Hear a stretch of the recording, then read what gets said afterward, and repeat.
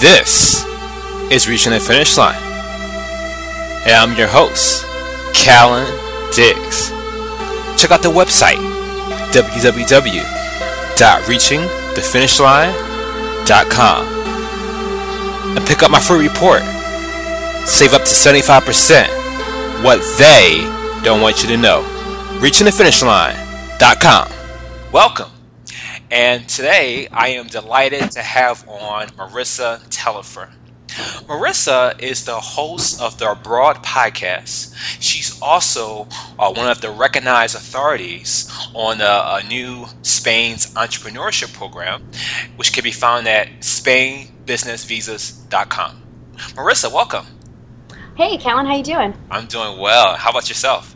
Doing great. Thanks for having me. Great. So, for people who don't know who you are, kind of give people kind of the fast track of your background, I guess during your time in the U.S., because primarily now you're in Sao Paulo, Brazil, but give people a background of who you were, of who you are, how you got started.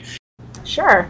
Kind of in a nutshell, I'm the typical Gen Xer going after the American dream in the corporate world, get my master's degree, climbing the corporate ladder. I did that about 10 years, working for a large insurance company. And then after that time, I kind of felt a little dissatisfied with the path that I was on and kind of reaching that managerial level in corporate America. And I just, to be perfectly honest, I found it kind of boring. And I thought, this is it. And I was looking for something else, and I wasn't quite sure what it was. So I decided to take a sabbatical. And I went to Europe for a few months and absolutely loved being abroad. I loved the interesting people that I met, and I really liked who I was, being able to have that time to explore new cultures, explore my own culture, and really try to figure out, asked me who I was. I was trying to figure that out at that time. Right. And for me, that was, still an open question, and I think it's kind of perpetually an open question as you grow and define who you are. Great. And I felt that continuing to travel was part of that journey for me. So when I came back to the U.S., I was trying to figure out ways to live abroad, because it can be very difficult trying to get a visa, or if I wanted to study abroad, like what were really my options. And I really wanted to stay in Europe. I wanted to stay in Italy, but there wasn't a whole lot of options for jobs. And that was kind of the path that I was most familiar with, go get a job. And I came back and realized I wasn't looking really good for the job market in Europe, especially in Italy, since I didn't speak Italian. So I decided, what are my other options? Well, my mother was born in Brazil, so I have a Brazilian passport, which means I can stay there and hang out as long as I want without a visa issue. So never having lived in Brazil, I contacted some family that I actually never met, and they were kind enough to host me and help me get set up there and get an apartment and try to figure out what kind of work options that I could have and what things I could do down in Brazil. Great. And I'm glad you brought that up, because kind of backpedaling a little bit regarding how you said, you really got tired of the corporate life because it was boring. And I think a lot of people fall into that trap. Only 30% of Americans are actually happy with their job. So that's only. Is it that high? I'd be surprised if it was that high. Yeah. Well, that's still pretty low if you ask me. Yeah. But so really, I'm quite sure a lot of people can definitely relate to the mundane, the kind of the same old every single week, and people get tired of that.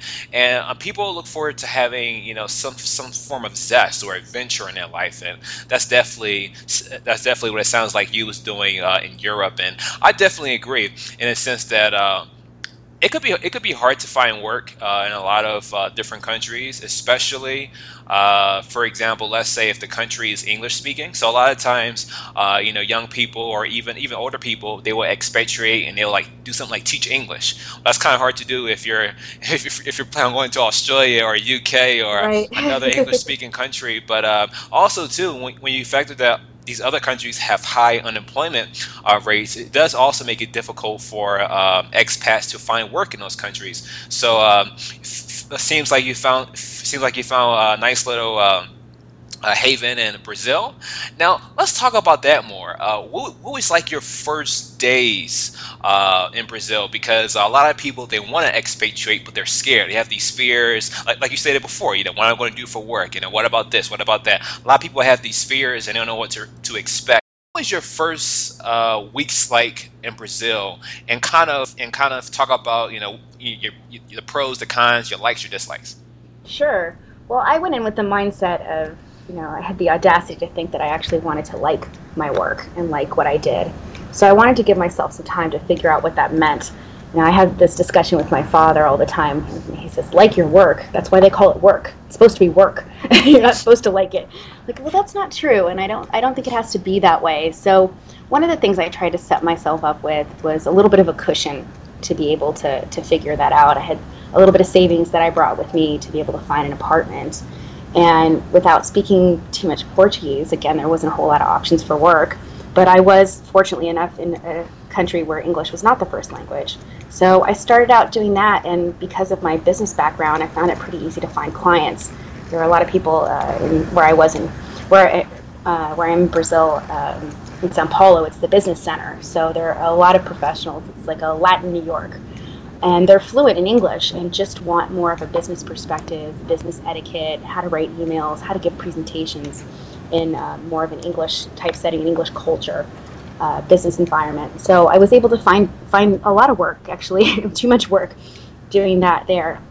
The consistency, not so much. So that was a little bit challenging. And the first couple of days, I think that was one of the biggest things that I had to get used to was the lack of consistency in just about everything, from looking for an apartment to punctuality to the transportation system to getting the identification, because I had to get I never had Brazilian documents, like an ID card or anything like that, so I had to get those things, and they tell you to do it this way, and then you get there and you need different documents, or your picture's not the right size, and that can be really frustrating. And I think you just have to have patience, and I lost a lot of patience in this first 6 months. I think when anyone decides to live abroad and to try to make a life for themselves somewhere, you go with an expectation, you try to be prepared, you try to do your research, but it's really taxing, and I think you need to be patient with yourself and give yourself time to adjust.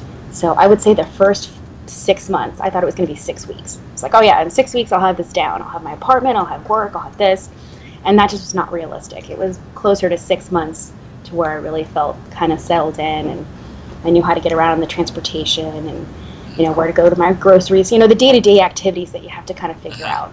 Yeah, and for me, that was kind of the same experience I had when I first expatriated to a Latin American country. At that time, it was Ecuador, and I was totally lost. And I think it helps to have some type of preparation to be able to mitigate, to offset those challenges that you may have. There's a great book that I always recommend people when they consider expatriating. It's called When Cultures Collide by Richard Lewis. And actually, the University of Krakow, I believe that's in Poland, they've been permitted to archive that book for free. It's an excellent book when it comes to various cultures, and it really is a great primer on helping people to avoid culture shock, because it's kind of a very comprehensive, down-to-earth resource to really help you understand other cultures. Because really, the main premise of the book is normal is subjective. So Brazilians have their own version of normal, as well as Americans or Canadians have their own version. Well, and when you say normal, it's like, it's not exactly like as opposed to abnormal. It's more, I see it as common. What's the common thing here, as opposed to that way might be less common or not existent in another way. And that's, the common stuff is what people call normal, because it's what they encounter more frequently, or the way of doing it more frequently. Right. And also there, besides you having success in the business world, you also had some success in finding a partner. Let's talk about that. Let's talk about what that was like, because I'm quite sure it's much different, especially, going from dating in the U.S. and dating in Brazil. Quite sure there's a lot of different customs. Let's talk about that more. What was your experience? Well, and that's one of, the thing that culture seeps into a lot and defines a lot, is relationships and the courting process and all the social norms that are around that. which I had more being raised in the U.S., more of a U.S. perspective of where it's very open and women are very independent and women go out by themselves and it's not considered weird or unsafe. To see a girl by herself at a pub after work, that's not, hugely out of the quote-unquote normal. But in Brazil, that's extremely uncommon, even for men to go out alone. It's always in groups. People bring their friends. They bring their friends that they've had since high school. So it was really hard for me initially to find a circle of friends and to go out on a Friday night or go to a bar or a nightclub. It's not something I could do by myself. And to find a group to go with was also very difficult. And then there's also the social part of, getting a group of women to go out at a certain time is difficult anywhere in the world. But with the lack of punctuality in Brazil, it was almost impossible to get out before 2 o'clock in the morning. So yeah, that's kind of frustrating as well. And one of the reasons that I kind of like to do my own thing is because I don't like to depend on other people's schedule. And that's more of a U.S. mentality for women as well. So it was really hard. So I ended up, feeling very alone. And I also found since women didn't really go out by themselves or hang out at the bar to just make friends even, forget about dating, but just even looking for friends. I would go by myself and I'd sit at a bar and I'd have a drink and no guys would buy me a drink. And that happened in the U.S. for me quite often that, I would say, oh, that's, smile at you and send you over whatever you're drinking. 6 months, not one free drink in Brazil. And I was just crushed. Thought, what am I doing wrong? Do I look wrong? And basically what they told me is because the women don't go out alone, other men assume that you're waiting for your boyfriend or your husband. So they won't make contact with you. They won't send you a drink. They won't approach you, which was very strange, considering the social dynamic in the U.S. and definitely in Europe. Definitely you get approached, if somebody's interested, and they just don't do that if they don't know you or they're not introduced to you. So I resorted to online dating, which is how I found my now fiance, who's Brazilian. I went onto a site called OkCupid. Oh, yeah. So that works down there? Oh, yeah, it's international. It's everywhere. Oh, well, yeah, I mean, I know it was in Mexico, but I didn't know it went that far. That's cool. Yeah, I have it Europe, just all over. A lot of major metropolitan cities. I wouldn't say it's all over Brazil, but right. Definitely Sao Paulo, because they also have a big expat community. And I actually met some other expats through the site as well, people that would come through and be visiting and looking for friends or dating or whatever. It was a pretty popular site. Interesting. Continue. So, you met this gentleman. What was the interaction like? I'm quite sure he probably spoke English because you didn't speak any Portuguese. So, what was the first date like? Was there anything you was freaked out by, or anything that you was wowed by? Let's talk about that a little bit. Well, I'm fortunate. His English actually is better than mine at times. So we've generally spoken English. I did try to go out on a few dates with guys that did not speak English and didn't go very well. I felt very uncomfortable because being able to express myself as a 3-year-old is not really something you want to be at a little higher level when you're going out with somebody and trying to get to know them. So I kind of filtered that criteria, and all of his correspondence to me was in perfect English. He knew a lot about the U.S. culture. We had a lot of common interest. He liked U.S. comedy and comedy in English. So a lot of those things. Yeah, it does. Especially in particular to comedy and popular films. You get a lot of what the other culture is like. So I didn't feel like I had to explain things about certain sitcoms or any kind of pop culture that was going on in the U.S. because he was very privy to that. So yeah, the first date wasn't awkward at all. It was really, we had a lot of fun, and because of that, because we had so much in common, the relationship kind of went pretty fast in the beginning. And after a couple months, we were just spending a lot of time together, and he was spending a lot of time at my place because I have a dog, which I have to be home for pretty regularly. So instead of going over there, and I kind of felt like, well, you kind of live here anyway most of the time. What do we think about trying to live together? It's definitely more economical than you spending all this money in your downtown place and then spending all your time here. So we talked about it for a little while and decided to make a little trial of it for a couple weeks, and he came over and for 2 weeks just went to work from my place, and everything worked out well. It clicked very well, and after that 2 weeks he went back to his place and closed out his lease and grabbed his few things. He had a really small flat, pretty much no furniture, so just some personal stuff he brought over in a couple of car rides.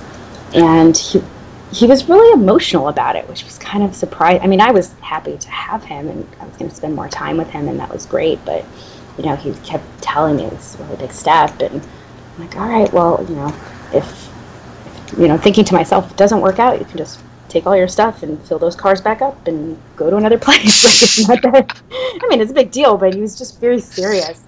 And then I found. About a week later, we went to have lunch with his family in another city, and with his aunts and uncles and his grandparents. And his grandmother was just hugging me and kissing me and just happy to see me. And I'm like, oh, great. And she grabbed the camera and she's like, vamos tirar as fotos dos noivos, which means let's take a picture of the wedding couple. And I knew that much Portuguese. I translated it in my head, and I looked at my boyfriend at the time, and I said, what is she talking about? He's like, oh, well, when you move in together here in Brazil, it's like you're married. And I said, excuse me? I didn't sign anything. What do you mean we're married? We're not married. I've known you for 2 months. We're just trying to economize here and split the bills and, all of that kind of stuff. Right. So it was a little bit strange. So from the first date up until the time he moved in with you officially, it was 2 months? Right around 2 months, yeah. Wow. Pretty quick. I just want to take a moment to tell you about DreamHost. DreamHost.com is the award-winning web hosting service rated by PC Magazine. With their current rates and positive reviews, I couldn't think of a better company to recommend. You can get $10 off a 1-year hosting plan or $25 off a 2-year hosting plan when you use the promo code KALLEN, KALLEN. DreamHost.com, PC's Magazine best web hosting service. Yeah, usually here in Mexico, it's quite the contrary when it comes to dating. It's more of like think of a clock. How it starts at 12 and it goes back to 12. That's how essentially it takes before a person actually officially consider each other a boyfriend and girlfriend. When it comes to dating, it's much it's much longer. It takes much longer here. It's more like people, they spend time as far as investing time in each other, as far as learning about each other, and then after a certain amount of time, then they will actually consider each other boyfriend and girlfriend. So do they get married younger there? They do. They yeah. do. But I wouldn't say it's okay. So that could be subjective. Now, when we say young, they're usually married by 27, 28, usually married by that time. But usually during 18 up until 25 is usually, I guess, the courtship process. Or like I said, they're getting to know each other, and then eventually they consider themselves boyfriend and girlfriend. But between that time, they consider themselves a couple up into a marriage. It's very short. It's usually just like you. It's usually 2 months, 3 months, 6 months. But usually but the only difference is there's a longer period as far as kind of cultivating that relationship as being boyfriend and girlfriend. But yeah, it's fun. It's a little, yeah. It also can be a stage in your life as well. Yeah. I'm 35, so I've been around the block and I've seen some stuff. It's let's give it a go. Like I said, bring your stuff. If it doesn't work out, give you all your stuff back, and we'll figure it out and move on. So kind of think after a decade, you kind of know what you want, and take the risk, give it a go. And with that being said, you say y'all moving together as another reason being to cut your expenses to save more money. Is Sao Paulo, is the cost of living very expensive? Oh, it's ridiculously expensive there. Oh wow! It really is is. it like New York? It's a lot like New York. The only thing that's less expensive is, I guess, the Brazilian beer. Is pretty cheap, but everything else, from the cars to the hotels to apartments, are very expensive. Yeah. How much, if you can kind of just guesstimate, how much would a 2-bedroom apartment cost in Sao Paulo? A 2-bedroom apartment would probably run between 4,000 to 6,000 reais. And I say it in reais because people always ask me, well, how much is it in dollars or in euros? I try to tell them to focus on the unit. So 4,000 to 6,000 is 4,000 to 6,000, and I compare it more to what the minimum wage is in Brazil. The minimum wage is 800 reais per month. So think $800 per month, and a 2-bedroom apartment will cost you between 4,000 to 6,000. Wow! So it's way many times over. An iPhone will cost 4,000 reais. So you've got somebody that's making 200 a week and they can't even afford a phone. They'd have to work 5 months to be able to buy a phone. Wow. It's like that here too. Mexicans, they work 6 days a week, sometimes even 6.5 days a week. And I really admire their work ethic here. But actually, I guess the difference here is the cost of living is not as expensive as it is in Sao Paulo. At least look at it from a gringo perspective. But continuing, so now I think the question that people are kind of interested in is like, okay, since society in Brazil considers you and your significant other as a couple, as husband and wife, is that the same way if you want to apply for a passport in Brazil? No, if you want to actually apply for documents, then you need to sign some paperwork. So where it comes into play, from my experience and my experience with the process, I'm not a Brazilian attorney, but it's been explained to me by my family there and by friends that if for some reason we were to separate, if we were living together for a year and we were to separate, I think it's a year, it could be 2, it would be the common law marriage. So while I wouldn't have rights to get a passport or any of those kinds of things, I would have rights to alimony if we were to separate. So if I was staying home, taking care of kids or taking care of the house, and he was working and we were living together for 2 years and I had no income and then he left, I would have rights to some sort of alimony. Wow, interesting. Yeah. And also too, I had you on too because I'm quite sure a lot of the listeners are want to know more about the Spain's entrepreneurship program, and I never heard of it until you introduced me to it. So if you would share what exactly that is and how can U.S. citizens take advantage of that? Oh, absolutely. So in doing some different types of consulting and immigration work in Brazil, I stumbled upon this Spanish Entrepreneur Visa Program. I actually heard about it on another podcast, and there was an article in the New York Times a while back about this program. And I was very curious because I'm really curious about the movement of location independence and being able to, because that allows just more travel, and that's really what I want. And I had created in Brazil a very location dependent business that was also located in a very expensive place to live. And with the currency also having some challenges this year, I thought, well, I'd really like to have more mobility. So when I heard about this program, essentially what it is about 2 years ago, the Spanish government amended their investor visa policy and changed the law. So most countries have some sort of investor visa where you can just drop a bunch of money in the country, usually $500,000 or something around that, a good chunk, either in a business or in property or even just in a bank account, and you can apply for a long-term visa or a residency permit. Well, Spain amended the law and created an entrepreneur visa and residency program that allows folks that have a business, an international business, or would like to start a business in Spain to be able to submit a business plan about their existing business or a startup business and apply for a visa and a residency permit that's good for 2 years and renewable indefinitely. So anyone, doesn't have to be just Americans, but anyone that has an online business that's a global business can apply under this program, and they need to fulfill one of 3 criteria. They need to either create jobs in Spain, have some type of socio-demographic development in a particular part of Spain, or have a business venture that is technologically innovative. So I've kind of clinged to that last criteria of technologically innovative, which includes other location-dependent entrepreneurs like myself that have their businesses based online and essentially can live anywhere. And because it's an online business and it's the internet type of business, it's viewed as technologically innovative since the internet's always moving and changing every day and the innovativeness is constant.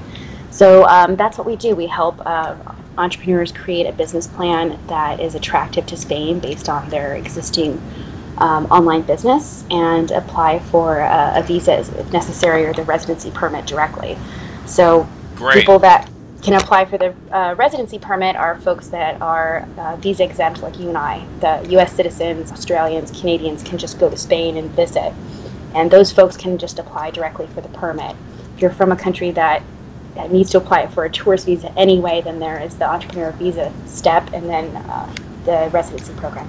Okay, so and that's good. So so you stated that initially you get your entrepreneur's visa and then it's renewable indefinitely. Now, once it renews, does it become also like a permanent residency permit? The entrepreneurship law, it's called the Ley de Emprendedores, is essentially for permanent residency. It's to establish yourself and your business in Spain for the purposes of economic growth in Spain. So they want you to be a permanent resident. You only need to get the visa, like I said, if you need a visa to visit Spain. So if you don't need a visa to visit Spain, like you and I, you go and apply directly for the permanent residence. That's 2 years and then renewable after every 2 years. And then after 10 years as a U.S. citizen, you can apply for citizenship and passport, the EU passport. Okay, so once you have the entrepreneur visa, since Spain's a part of the EU, does that allow you to travel to other EU countries, or can you only stay within Spain? Nope, that completely opens up Europe for you. So you're positioning yourself as an entrepreneur with a global business that happens to be based in Spain. So if you have your business located in Spain, a bank account in Spain, but for some reason it makes more sense for you to spend a few months in Berlin or in another part, you're free to travel within Europe without having that 90 days in, 90 days out rule. Oh, okay, very interesting. And so all you need to do is, once you get into Spain, just submit a business plan. And do you have to have health insurance? I know some countries require that when it comes to like certain visas. Well, before you get to Spain, you want to have the business plan approved by the Ministry of Economics. And then once you have that approved, that's kind of your special golden ticket to apply for the residency permit. And there are several other requirements. You need a health certificate from your doctor. You need private health insurance. You need a criminal background check. A few things like that. A little bit of red tape just to make sure that you're healthy and a good citizen before you actually get your residency permit. Wow, that is amazing, and because also too, for people who don't know, and Marissa stated earlier, there was a woman from Silicon Valley who expatriated to Spain, a part of this entrepreneur visa program, and she had I believe it was a fitness business that was doing like online fitness videos. Is that correct? Yep, that's correct. She was helping fitness instructors create online videos. Yeah, and she was very successful with that. She had some challenges because, like during that time, it was like just starting as far as the entrepreneur visa program. So she had some challenges, but she was able to get it also as well. So that's great. I think the only challenge that people kind of worry about, like, wow, 10 years just to get citizenship. But there's also ways you can kind of, I guess, maybe shortcut it. Well, you might meet a Spaniard. You never know. Yeah. Or a German or anybody else. So there you go. They have OkCupid in Europe too. There you go. And probably too, like if you wanted to, you had the time to dedicate. If you adopted a child, that probably would qualify too. Would you say? I would say so. I'm not familiar with that particular immigration law, but yes, if you'd like to adopt a child, or as they say in the U.S., some kind of anchor to get you there, I'm sure there's probably a way, as long as that person's a citizen. Right. Cool. Wow. So that's terrific, and I'm quite sure a lot of the listeners will be interested in learning more about that. So tell people, Marissa, what do you do at SpainBusinessVisas.com? It's actually SpanishBusinessVisas.com. Oh, okay. I'm sorry. Yeah, no problem. SpanishBusinessVisas.com is a site and a program specifically for location-independent entrepreneurs. So like I said, anyone that has a business that's primarily on the internet, so product-based services, blogs, and someone whose business is not necessarily tied to a specific region, or they can work from anywhere. And what we're trying to do is, there's been a trend for, the last 6 to 10 years of digital nomads and location independents going to Asia and living in Asia because of the cost of living and the freedom, and it's a little bit easier to deal with the visa situation so that they can stay there and work from there. And now folks are looking at Europe, especially Spain, since the cost of living is relatively low, especially for Europe, trying to give themselves more freedom globally to be able to travel between Europe and Asia. And also the time zone's a little bit more friendly for folks that have global businesses. But there's always been that, 90 days in, 90 days out, it's kind of hard to get settled and establish a business. So I've developed a program for those folks. The biggest hurdle really is creating a business plan in Spanish. that meets the criteria. So we've partnered with a law firm that's based in Barcelona that has experience in these types of entrepreneur visa and residency permit programs. They've done it many times over the last couple of years and have a department dedicated to that. So they're our partners on the Spanish side as far as the legal regulations. We help develop the business plan in English based on what their current business is and what they intend to do and why it's advantageous for them to be in Spain. And then the attorney helps us translate that into Spanish and make it sound professional and meet the requirements in Spanish and answer any types of questions that the government would have. And then they file for the residency permit after the business plan has been approved. Great. And give people an idea on what would be the time window from you helping them versus them doing it by themselves. Ooh, for me helping them, I would say it's reasonable to expect, from first contact, initial consultation to residency permit, about 2 to 3 months, depending how quickly folks can move with gathering their own documentation and giving me the information to develop the business plan. That would be the quick part. Trying to do it on your own is definitely feasible, but like I said, that we have a more streamlined process because we have the Spanish folks and the government and attorneys that we've partnered with to help get through that red tape and know how to respond to questions and what box to check and what to say in Spanish. So with any Latin government and a lot of bureaucratic countries, there can be a lot of back and forth, which I've heard of people being delayed more than a year. Wow. In some of these processes, trying to do it themselves. It's not impossible, and we're trying to get some information out there for people that want to write their own business plan and get it translated into Spanish. And this woman that was featured in the New York Times did do it kind of by herself, but her business partner was a Spanish lawyer, so that helped out a lot. Definitely. So yeah, you definitely want to have that side, going in cold into another country in a different language and trying to get a residency permit. I don't know how quickly. I don't even want to guesstimate how quickly you could do it on your own. Oh, okay. So it definitely will help probably just to go through you and do it, because not only they can save themselves the heartache, but working with you already have context in place, and it can definitely streamline it, and hopefully they can get their entrepreneur visa in 3 months rather than 6 months or maybe even a year. So I mean, right. for the listeners, you have to really discern what's worth more to you. Do you mind waiting more? Do you mind paying more? That's something you have to think about. But I would advise that people, if they want to get it done as quickly as possible, a resource like Marissa's SpanishVisas.com is definitely a good option. Yeah, thanks, Callan. We're more focusing on, like I said, location-independent entrepreneurs, where the majority of their time they want to spend on their business and growing their business and with their clients. So going through the red tape and the back and forth of, what needs to be in Spanish, when do I go get my background check, what is this apostille thing? We just kind of guide them through the process and let them know what they need to do when with that Spanish legal oversight. Great. And now coming to a close, Marissa, tell people, besides SpanishVisas.com, you also have the Abroad podcast. Tell people some other things that you're doing, you're working on, and how can people follow you? Oh, great. Yep. In addition to SpanishBusinessVisas.com, where you can find out a little bit more about the entrepreneur visa program and how we can help if you're interested in that. There's also our newsletter that you can subscribe to as things change with the law. We send out emails trying to help people decide if it's right for them or give them tips.